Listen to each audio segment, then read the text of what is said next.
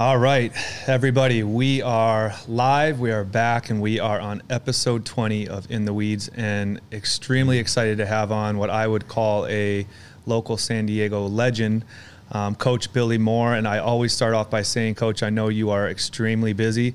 Thank you for making the time to come on. Well, thank you, and thank you for making a space for us to come on. Absolutely. I gave you a little bit of a heads up on some of the stuff we wanted to talk about, and I think you're no stranger to what's going on in the crazy world right now that we're living in. And I was referred, shout out to good friend Lance Groth, that you would be a great person to talk to as far as the perspective goes on everything going on. But I guess to start off, Billy is the president and CEO of ABC Foundation. Is, I guess, if you want, start by giving us a brief glimpse or history into the ABC, because that's actually how I met you. And I had to, remind you, a few years ago, I came in and I was the guy in the back corner with Lance, using your gym to do a little boxing, and then he educated me on the charity.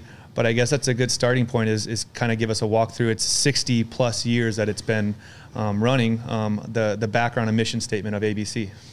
Well, it was started between 63 and 65 years ago by my dad, Archie Moore. And at the time, it was called ABC Any Boy Can.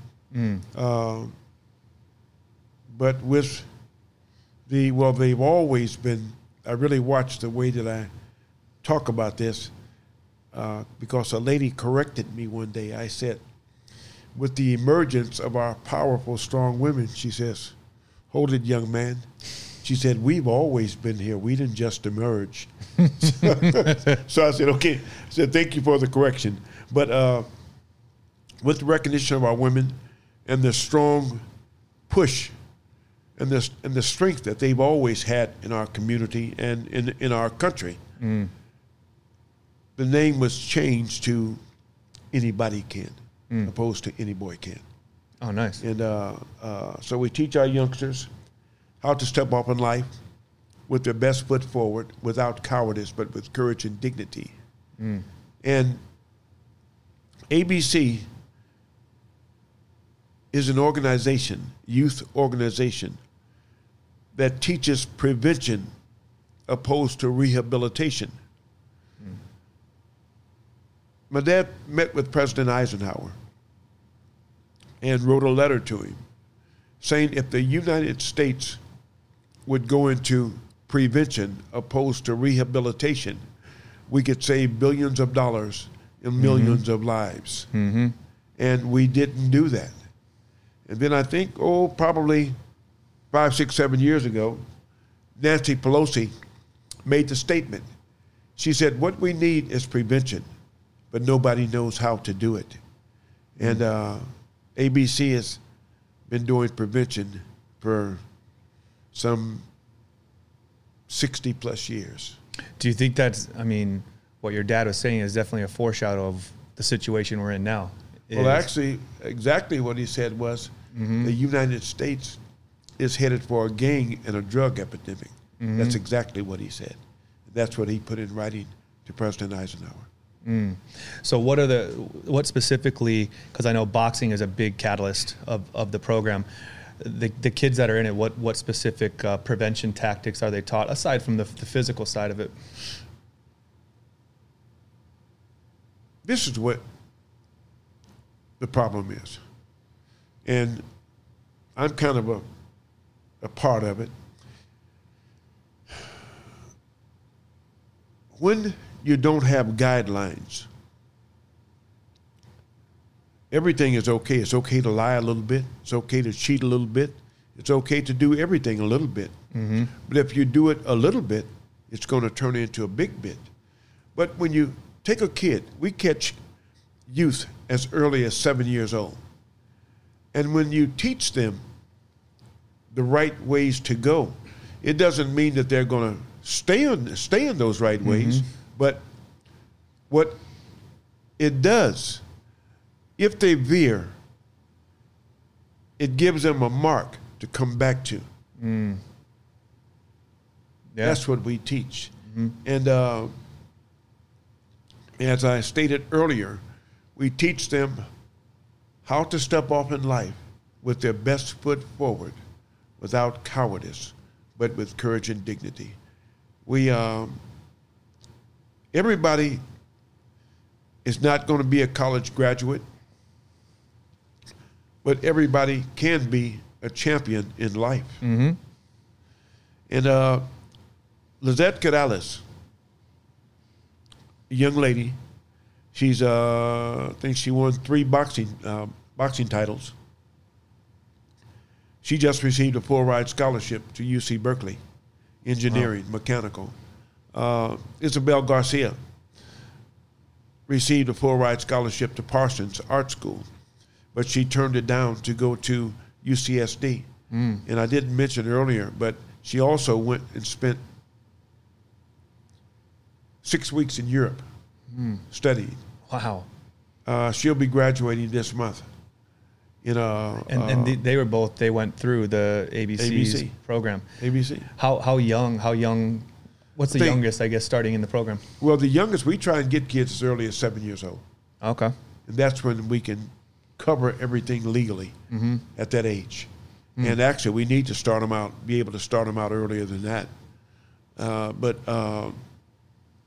we start them at 7. We have Lamar Slater. I think Lamar came in at 8 years old. And Lamar is 41 now. Oh, wow. Lamar, he was with me today. Lamar graduated from the San Diego school system with honors, and went on to Morehouse and graduated with honors. Wow. And it's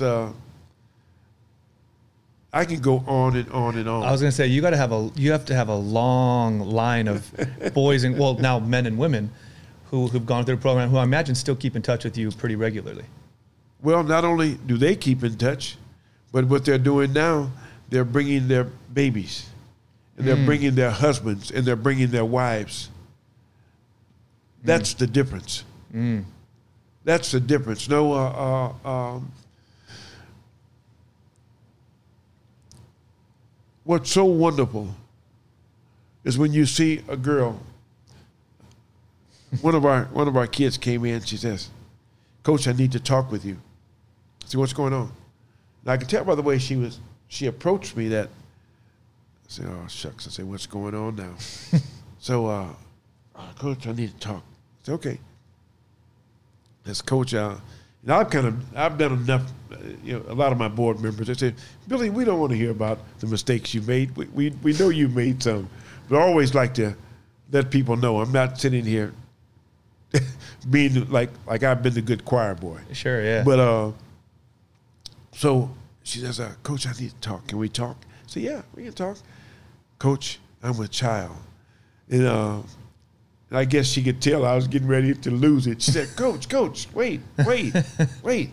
She looked around. She says, "Honey, come here." She called her husband over. She says, "Coach, this is my husband." Oh, wow. And that was really something. I was going to say, that's got to be a moment. It was really something. That's a moment. Yeah. And she was also one that had been through the program. Yeah. That's wild. And then we have another kid I'd really like to, Terry Diamond. Terry Diamond has a construction company, one of the finest roofing companies in the city. This is a kid that Terry barely got out of high school. Terry used to get in trouble every single weekend. When he came to ABC, he weighed probably about close to 300 pounds. Wow. And now he looks like he's all trimmed up and everything. And but even though he would get in trouble, I think Terry came to ABC when he was about 16, 17. The roofing company that he has is one of the finest in the city. That's great. And this young man, he came about 2 years ago and knocked on my door. Here's a guy that the police would arrest, and I'm not exaggerating, every weekend. This guy came, says, Coach, can you come out to the car? I said, sure. So I go out to the car. He said, Coach, this is my wife. He introduced me to his wife. Came back 2 years later. Hey, Coach, need you to come out to the gym, to the car again. This is my little daughter. Oh, that's crazy. I mean, it does. Yeah. It sounds like something but it's you can come to the gym and meet these people anytime.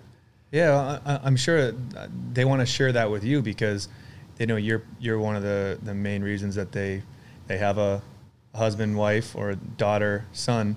And so I think the first stop that they want to make is probably to your front door to show you because they knew very well the path that they were heading down. So you can't blame them. Well, it's not by any good thing that I've done. I give all honor and praise and glory to God. Because that's where, whatever I do, that's where it comes from.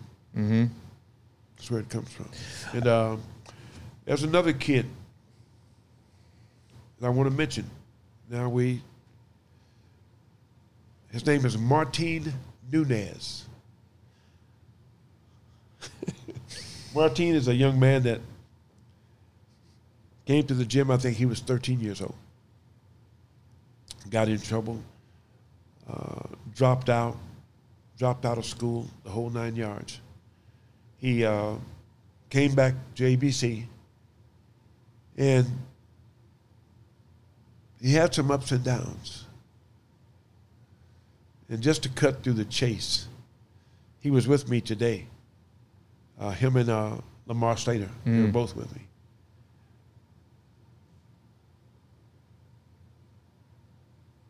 Martin got arrested. Martin is now one of our district attorneys. Really? Martin Nunez. And he started with you when he was 13 years old? Yes, sir. That's incredible. Yes, sir. And then we were out. I happened to go to a function with him.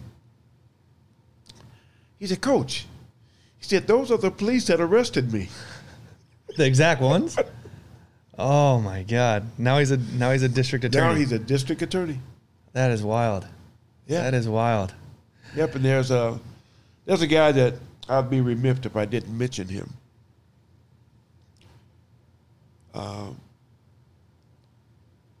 Talk about all of the things that we do and everything. And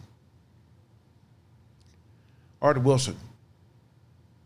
Art Wilson him and I had been together for, I believe, 25 years. He just died it's been about a year ago now. But he was a ref. Or he was with the boxing commission. Yeah. You met him. I did. We throw a boxing event. And we did a. That's right. We did a moment of silence for him. It was like the week of when he passed. Yeah, and but he had been with me for all of those years, and then I probably have one of the finest boards in the country, ABC Youth Board, Copeland, Murad, Wynn, and just these are people that we tell all of these stories. Tom Courtney. If these people didn't come from the other side of 8 down to help,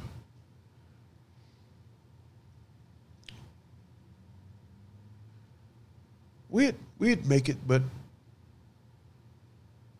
it would be a little tougher than what it is. Right. These are people that really give their all in all to help our kids to step off in life with their best foot forward, without cowardice, but with courage and dignity.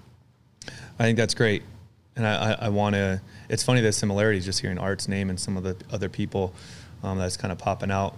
And before we went live, or we went on the camera, I wanted to find out your roots because I know you've been very involved with law enforcement. And I just watched when a lot of the protesting and stuff broke out. I saw you were on the news. I watched you do a news bit, and I kind of asked your history with law enforcement, how you got the relationship you did, and was really surprised. And I think it's an interesting way to start any relationship, let alone yours, and it started with just walks with the chief of police. Yeah. That still go on this day, years and years later, and a different chief of police later. Is, I guess, because I want to segue into, your perspective on what's going on right now, because this isn't new news to you. This didn't just start right now, but how your involvement and relationship is with law enforcement and your perspective on it. Well,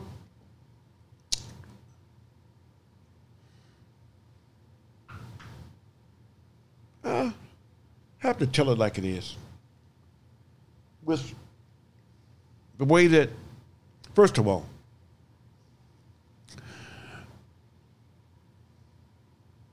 we have to know how to share love with one another. Black, red, white, yellow, and brown. Mm-hmm. EGBDF. Every good body does fine. That's when we all come together. And that's the way that my relationship started with Chief Zimmerman and Chief Neslett. Mm-hmm. And we just being open and honest. Mm-hmm. And just like, yesterday we were talking, and a gentleman, they came to from the police department to do some taping, some filming, and we went to talking about the marching and the stuff that's going on, and so he said, "Billy, what do you think?" I said, "Well, I agree with it. I agree with it, Mm-hmm. but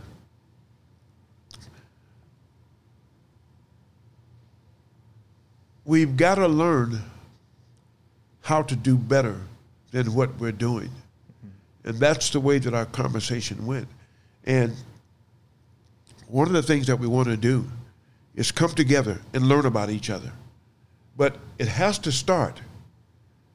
It has to start with opening your eyes to love.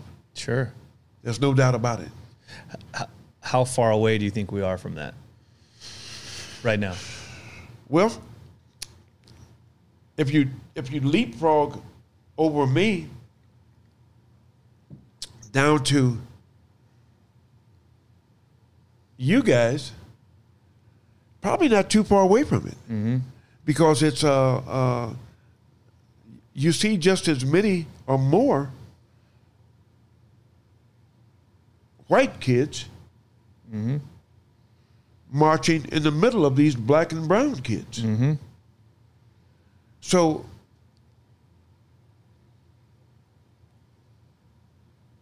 I don't think that we're that far away, but we have to. There's a lot of, it says let the wheat and the tares grow together. That's what the Bible says. Mm-hmm. Let the wheat and the tares grow together. My pastor, Dr. John W. Ringgold, is very good at talking about the hundredfold. That's what this ring represents. Some brought 30, some brought 60, some brought 100. A lot of people think that means everything tangible. Mm-hmm. But there's tangible and intangible. Tangible and intangible. Yeah. The intangible is, out of all of the marching that went on, I don't think we lost that many lives. We've lost lives. Any life that's lost means something. But it could have been a whole lot worse. Mm-hmm. And that's the intangible. So I believe that you youngsters, what's going on with you? I don't. I have an idea.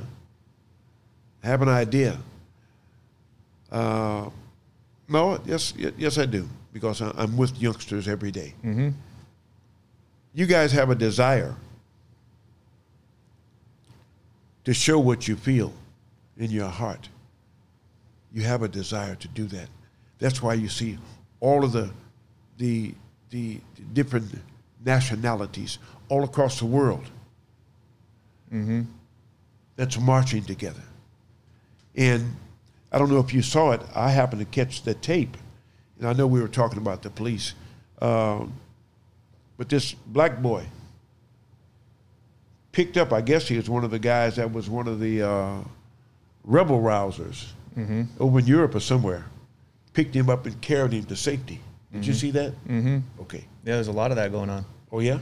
Yeah, and I've told people too, because I went down to one of the big protests here because I wanted to see, to your point, you know, who is involved with this. And there was a lot of, like you said, you know, there's a lot of white people and other ethnicities out there who are all supporting the same cause. But what I told a lot of people too after seeing it is I said, you know, a lot of the police officers, and we had a lot out here on the streets in uniform. I said, when they're out of uniform, I think people would be surprised how many of them would also be standing in the protest supporting as well. And right now they're doing their job, and unfortunately, you know, they're having to take a lot of criticism and like a lot of verbal abuse. But I said I would wager there's a lot of police officers who would be supporting if they weren't. They're on the clock right now, you know, and it's tough because, you know, we're at such a divide right now that I think what we talked about here before was communication is needed more than ever right now, and education is needed more than ever right now. And I think educating people on both sides, you know, I think there needs to be an education level on the Black Lives Matter side, but there needs to be education as well coming out on law enforcement, police side of things, so we can somehow marry the two and live happily ever after. But right now, we've let the pot boil over, and we're dealing with a lot of hot water. Well, I think it's not. Let me stop saying I think. The girl I was sharing with you about, Lizette Canales, the other day, they learned that I had to go and do a TB thing. They said, "Coach, what are you going to talk about?" And I said, "Well, I don't really know, Lizette." Said, "I'm probably going to share that all lives matter." And she said, "Coach," she said, "hold on a minute. Here's a 17-year-old kid. Here's a coach, and she's Lizette can be a little. She can be a little ornery." She said, No. She said, forget that, Coach. She says, this is about Black Lives Matter. This is a Latino girl. And actually, I believe that she's going to be the first woman president of the United States. That's really? what I believe. I believe that. She told me, she said, no, Coach, I don't want to do that. But she says, no, Coach, come on. You said we need to stop that. This is a problem. She says it's about Black lives. Black lives do matter. And so I'm one. Again, you'll hear me bring up my pastor quite a bit, because a sermon the other week, he was talking about how we need to learn how to listen to our young people. Us so-called, well, I'm not a politician, but the politicians are people that's supposed to be running everything and doing this and doing that. We have some brilliant young kids. Right. Brilliant. You're right. And that's one of the things that we need to start doing, is listening to our youngsters. If we would do that, listen to our youngsters, we'd be a lot further ahead. Yeah, you deal with a lot of youngsters. So you're in an interesting position too, because you deal with a lot of the young kids coming up. You also deal with a lot of the law side, so you see their perspective, that you're in the middle of both. And do you think, because I completely agree what he says, listening to I have nieces that are 7 and 14 years old, and I listen to them because what they're learning and how far ahead they are, like, I take into perspective. Do you think the youngsters are also, because they have to have some sort of level of listening too, do you feel like they're actively listening too, like to you or anybody else, like the conversation you had with her when she's saying, no, forget that, it's not all lives matter? Do they sit and actually listen equally? These youngsters, you have a level there. I had a Zoom with youngsters. Charlie lives up in Los Angeles. Charlie is, 8, 9, 10 years old, something like that. And a bunch of other 10-year-olds that's here. We were on Zoom today. And there's a leap from the 8 to 10 to the, say, right before they go into the teenage arena. These kids will sit there and act like they're not paying attention and can tell you just about everything that you talked about with another adult when you get through. That's interesting. So but back to our police.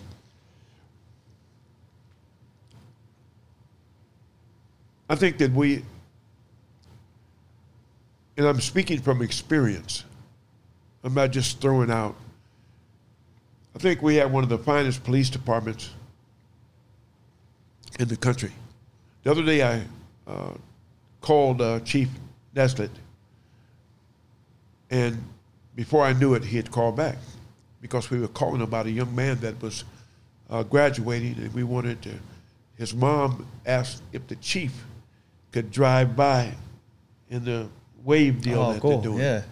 And he said, sure. I said, and it kind of caught me off guard. But really with the relationship that we have, I should expect it. But that's what he did. He said, don't worry about it, Billy. He said, that's what we do. And so then when all of this uprising started, the chief himself called back. Said, Billy, we have an issue going on here, but are we still on? I said, yeah, we're still on. And not only did he call back, but 2 of his sergeants called back. Really? To make sure. Wow. That it went through. So that says a lot without saying a lot. Has he given you feedback on, in general, how are they feeling as, and I know we're regional, we're in San Diego, and each city, each county across the United States is dealing with different turmoil from the police department. Like I just read this morning that a handful of the Atlanta police officers resigned as a result of what happened out there this last week. What's our chief of police feeling or opinion as a department? Do they have a feeling of hope coming out of this? Are they, I feel like there's got to be certain law enforcement that feel deflated right now, that feel like they're behind the 8 ball, or is our police department are they committed to correcting this? Is there signs of hope? What is their overall feeling right now? That's a good question. The chief and I haven't talked about anything like that, but knowing him from my brief interactions that we've had, he's in it for the haul. He's in it for the haul, and he's in it to correct anything and everything that needs to be corrected. That's the type of man that he is. That's what I believe. That's great. I was hoping that'd be the answer, and I hope that that's the answer across the board. And also being realistic, is I expected there to be officers that resign or might even protest or push back. And the way I describe it, I said there isn't an industry that's excluded from this. I have a lot of my friends back in Arizona are firefighters, and there's occasional firefighters that just might give a bad reputation, but there's so many that give a good reputation. And I even said in sports, in professional sports, you have pro athletes who, some have committed murder, some have committed terrible crimes, but across the board, that doesn't mean every person in that sport should be misrepresented. Unfortunately, right now, it seems like the representation has gotten slandered so bad that if you're an officer, your day-to-day take is this is a position of honor. And right now, I feel like we're so far away from that. Well, I think that, we have some leaders in this city, starting with our clergy and our civic leaders and I'd like to throw Lance Grow in that, that are on top of things in order to make things better. I mentioned the clergy first because prayer, a lot of people won't agree with me. That's okay. But I know what it's done for me, and I know what it's done for some others. That's where it starts at. Mm-hmm. If we want to, they call this the finest city in the country. Chief Zimmerman and our Mayor Faulkner, we all happened to run into each other before Zimmerman's term ended. And we all agreed that we were going to work together in making San Diego, California, the example for the rest of the country. Mm-hmm. And after she stepped down, I believe that mantle, I believe it was Nesbitt picked that mantle up to, hey, Billy, let's keep working together. I haven't seen the mayor since then, but he's doing his part. He's doing his part. But so, if we can get more people on your show here, people that can make a difference in what they say and in what they can do, with Chief Nesbitt, Chief Zimmerman, I believe you can get them on here. Yeah, I think that'd be nice. That's the goal. And we, when COVID-19 happened, and now with this happening, we had a certain mission statement here. The guests we bring on, what we talk about, and we decided it was so important with what's going on in the world that we needed to switch a little bit of our agenda and bring on people to talk about. We talked about the pandemic, the health pandemic, and we brought people on here to talk about that. You're the first person and I don't think the last person to bring on and start talking about this. And hopefully what that does is it gets other people talking about it. Okay. And I think a lot of people are at least starting to open the conversation, because for a while it started feeling taboo to talk about, if you're white, talking about black relations, and if you're a police officer talking about that. I'm hoping that this at least puts down everybody's guard, and we're able to have open discussions on both sides. Well, and I hope people don't take this out of perspective. Politically correct, whatever that is, I don't know what it is. Say what's on your heart. Mm-hmm. Say what you feel. Mm-hmm. That's the way we get through this. Mm-hmm. Don't say what makes everybody feel good. Yeah. So I got to tell you, with that in mind, because it was important to me, and I write a lot. Okay. And especially during stuff like this, writing's like an outlet. And I wrote and posted on social media a couple weeks ago, because obviously racism is a big topic of discussion right now, if not the biggest. And I had a unique story, and I felt like, right now is the time to share and hopefully disrupt some of the stuff that's just being put out on social media. And so I wrote the story. I told you I moved from Chicago to Arizona, and I was really young. I was 3 or 4 years old. And when I moved, the first person I could call and think back on that was a friend, your first friend of your life. I was 4 years old. I met in preschool. His name was Jared. He was black. And he had a black mom and a white dad, and he was actually adopted. His brother was an actual, he was a son of both the parents. But I got integrated into their family, and he got integrated in my family, and we grew up together. I was at his house as much as I was at my own house. And so I wrote this because I said I had a really unique relationship with racism, because it was my first friend, and I didn't see any divide, and I grew up, and they were my second family. My family was his second family.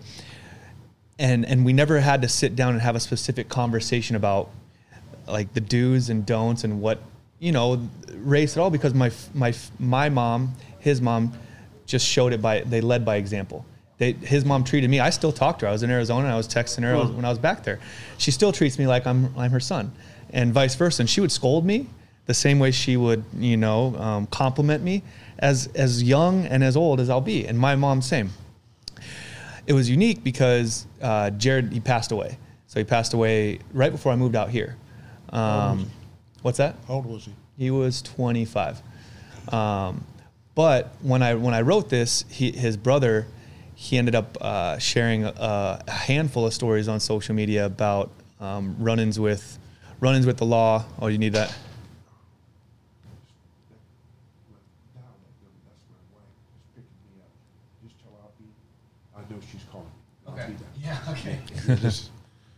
You just hit me if you can. Yeah. No worries. But by posting it and sharing it, I got his, because Jared passed away, but I got his brother. He shared some stories about, growing up, and his dad was a podiatrist, who was a doctor, and mom had a great job, so they had a great household. Same way on our end. Yeah. But he ended up sharing some stories, because right now he's being vocal about what's going on, and shared some stories that he had running in, like mistreatment by law enforcement, just different treatment in general. And it's always important for me to hear that, because I never knew that. And I grew up, and this was a guy whose household I grew up in. I never even knew that was going on. So I guess my question is where do you stand as far as, there's a lot more young, middle-aged, older people who are being vocal about stories or run-ins like that I think it's important to get out there. But where do you feel we're at with that, as opposed to where we used to be, with just treatment in general? We're in that area to where people are wanting to come out and be vocal. There's still hesitation about it, but we're kind of between a rock and a hard spot. That's where we are, and we can't go back in. Sure, it's got to come out. No matter what. I have a friend, Chris Ahrens. He lives up in Oceanside. Chris is a heck of a writer in town here. He's a white fella.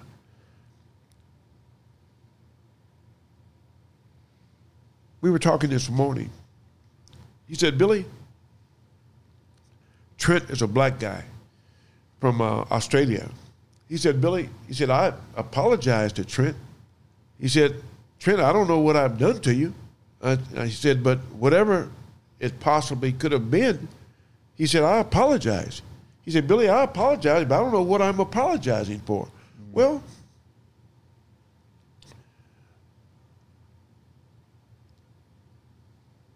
you have a lot of people that's done some wrong things,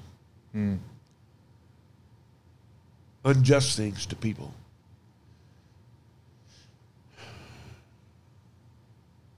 And you have so many people during the Martin Luther King era. A whole lot of white people died. White folk died, helping with the marches for us to overcome. So what we need to do and what needs to take place, those people that need to talk about those things, they need to come out and talk about them. And the people that don't know why they're apologizing, like Chris asked me, what he's feeling is what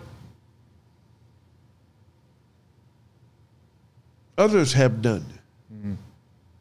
And that's what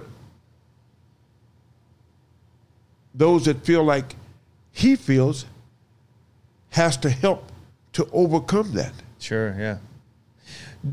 Do you, because you have the experience to see, you've seen a lot of generations back as far as times go, and treatment goes, how do you think we stand now, current day, versus all the past years, and what you've at least seen yourself? Well, to be truthful with you, yeah, it seems like there's probably more going on right now than what was going on a generation ago. And not in a good way. Not in a good way. Because it kind of a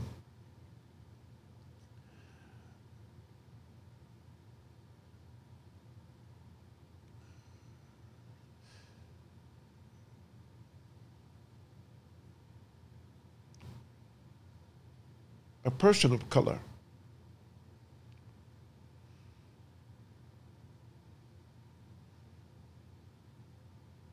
you wake up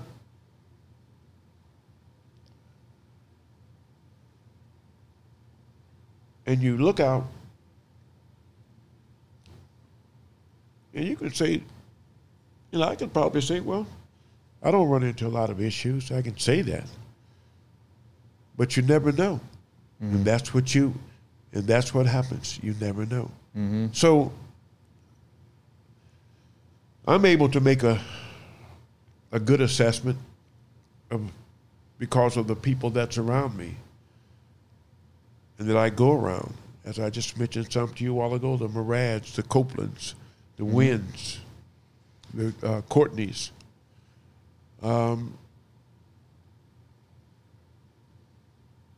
But just like a lot of the people that's talking now, after you pass that first wave, you don't know what great white shark is out there waiting. Mm-hmm. So that's why it's more of you all around, you youngsters, than those that are my age. Sure. And it's going to take you guys. It's going to take you guys to show and to squash that stuff. I agree. That's what it's going to take. I agree.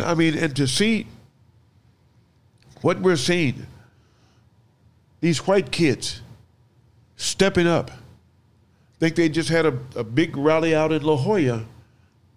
When was that? Last week? Mm-hmm. There was a time you wouldn't have had that in La Jolla. Mm-hmm. I mean, they're happening in every neighborhood, city. And, when it was really surreal is when you started seeing them happen outside the U.S. Like they're happening over in Europe and all over the world right now. So I think something I told you on the phone was I feel the purpose of a protest is to draw attention to a topic. Yeah. And I haven't seen a lot of protests in my day or years, but I would imagine the protests that are going on right now, we haven't had more attention drawn to a specific topic, maybe ever. Ever. Not ever. And so my opinion now is we have the attention. So now what are we going to do with it? Now, this is the thing that we have to. We got to keep going. We've got to keep going. We can't get here. We can't get here. And then it does this. Mm-hmm. You've got to keep going. And from what it looks like to me, you guys are prepared mm-hmm. to keep going.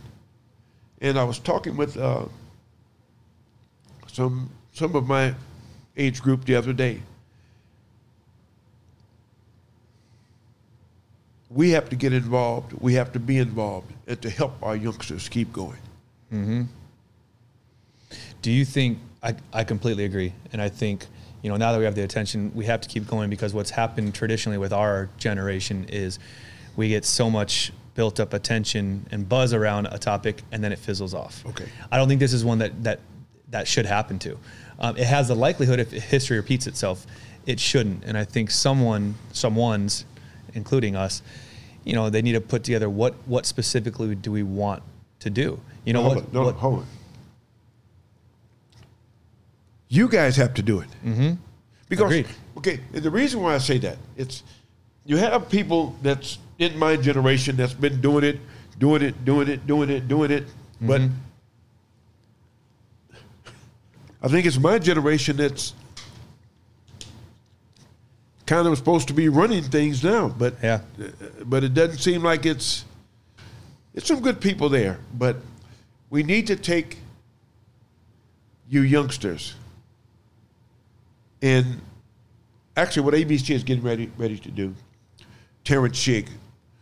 Terrence Shigg is our COO, heck of a guy. Mm-hmm. He's a former retired Border Patrol agent.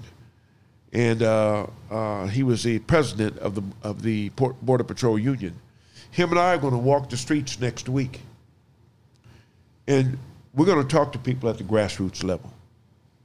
That's good. That's what we're going to do. That's good.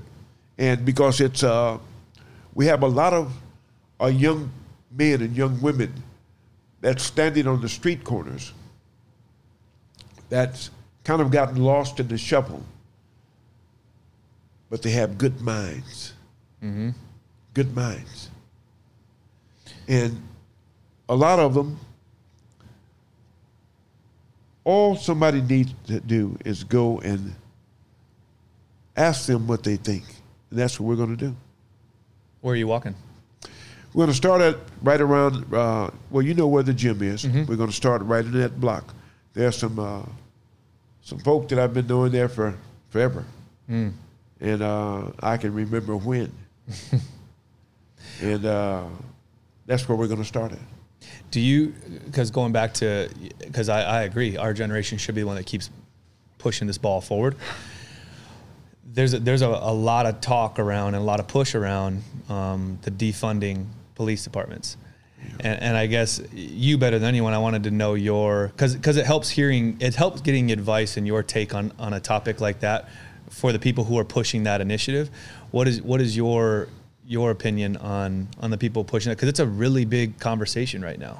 It's a big conversation. What we need to do is step up and do what we need to do. Police, order is needed. Order is needed. But what we've done is let order get out of control. Mm-hmm. We've let it get out of control now. I don't know if we elected the wrong, wrong people or however that stuff goes, because I really don't. I do politics, but we've kind of let it get out of control. Mm-hmm. And we need to go through, I would imagine, I've never been on the inside of a police department. I don't know how all of that goes. What I've learned it from the men that I'm around. And but it seems like there's some foundations that needs to be changed. Mm-hmm. I think there's also, going back to your dad's original mission statement, is preventative care. I actually 2 episodes ago we had a firefighter on who's 16 years on the job. A couple before him, we had a guy on who ran from San Diego to New York City, a straight run, 50 miles a day. Yeah, for, I saw that. Military veteran suicide awareness. And it's interesting the time we're right now, and going off what your dad's original mission statement was with preventative, is, I think my personal opinion is, when you become a police officer, you have to go through a lot of testing, background, academy, all that. There is a substantial amount of qualifications you have to get into the program. But where I'm curious to know, and this could be a good question for the chief, is, if with anything, whether you're a boxer, you're a firefighter, or anything, the more time you accumulate on the job, that can adjust your impression on the job. It also can, when you're a police officer and when you're brand new versus 10 years on, when you're 10 years in, you've seen a lot. You've seen a lot of good, a lot of bad, a lot of mistreatment, and I think what I feel as part of, instead of the defund or reform, is, are they keeping tabs on officers' heads up here? Because you go on certain calls or you have certain days on the job that can really throw you off up here. And do you have an outlet that you're able to talk to get that out of your system? Or are we letting these officers carry it with them and then they take it out on the next person? You know what? This is what we need to do. We need to get you and Chief Nesbitt together. That's what we need to do. I said I would so we can work through that. I would love to talk, because I think we underestimate it, and you can speak on this too. In boxing, you've seen boxers that they might still physically be able to play the sport, but up here, and vice versa. Like they might have the headspace go, but it's keeping tabs. And once you've been in the quote unquote ring for a long time, you build up a certain a new perspective on the sport or your profession. And whether it's someone they sit down with, and I talked to the guy who was on here who ran from military suicide military veteran suicide awareness, and I said, we need to have a program for these guys who are getting discharged and out of the military, that they can talk to people about everything they saw and talk to them on a regular basis, and make sure the space between their ears isn't too hasn't been compromised too much, because then what are they going to do? They're going to go out and some of them commit suicide, or they commit bad acts. And the same goes for police officers. The stuff that they see, everybody else who's a civilian and has a normal job, they don't put their suit or uniform on each day and potentially have someone who might kill them, might threaten their life. And you have enough of those over the course of 5, 10, 15, 20 years on the job, you're a different person. And there might be someone who, whether it's a third-party company or the police department that employs someone who says, hey, you've seen way too much in your time on the job. We need to move you over here. That's why we need people such as yourself to step forward. Mm-hmm. You're right. Yeah, you're right. But you're making a whole lot of sense. I think this is me and us making the step in that direction. That's the first time I've actually put it out, and I mean, with a camera rolling, put out my thoughts in it, because I don't want to add to all the opinions that are getting thrown out there until I really do my education. Well, that's really kind of I don't know if it's an opinion. I think it's a push to do something. Mm-hmm. Actually, your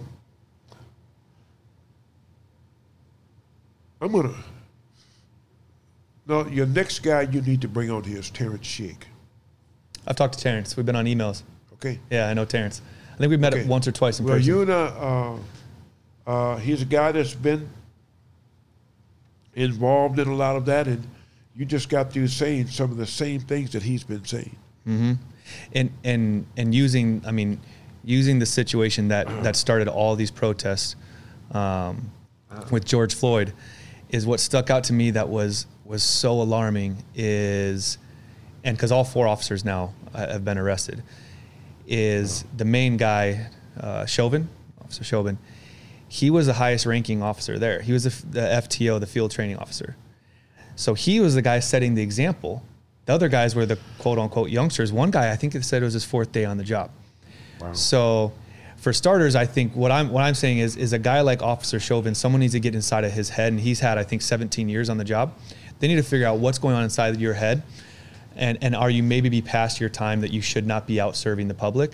And furthermore, you're now setting the example for other officers, and they're watching their training officer, and now guess what? That's their education. Well, that's why, this is what the kids tell me. Say, Coach, so you've done some things, huh? So what are you talking about? Say, Coach, you know what I'm talking about. Kids say, Coach, you're one of us. So that's where I'm going to stay. I'm going to stay one of the kids. Yeah, yeah. My wife tells me all the time, don't let those kids get you in trouble. So I'm one of them. I think that we got to get him.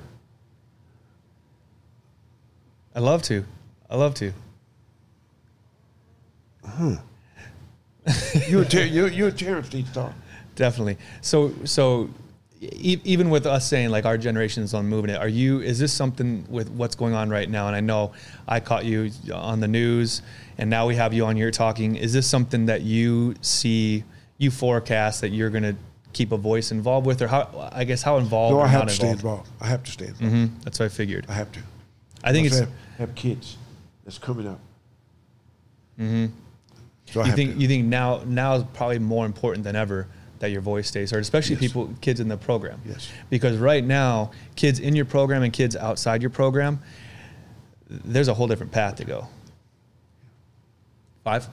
It's 5 o'clock now. Yeah. Yeah.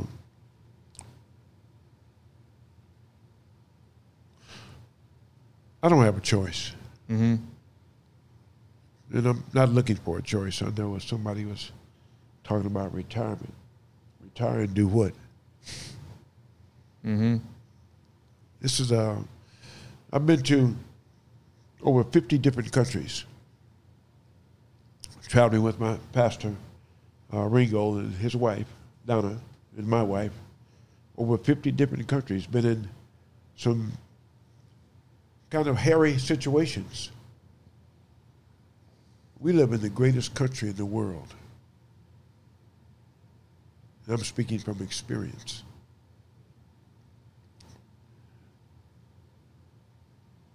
those of us that has one of these, we've got to continue daily to step up in life with our best foot forward, without cowardice, but with courage and dignity. I agree. If we can do that, and we keep coming on these shows. You guys have a good show here. And you youngsters with all this social media and all that kind of stuff, you need to keep it going. I agree. Coach, I appreciate that. I appreciate you taking time, too. I know you're a busy man. Yeah, because I know one thing. You make sure you get this on air. Because I need some support. Now, my wife put me out because she's been sitting down there waiting on me. Now he lives downtown. I've been having a desire to come downtown and stay for a while. Well, I appreciate you staying this long, and we all know wife's the boss. So, you married? No, I'm not. Okay. I can come down and hang out with you guys.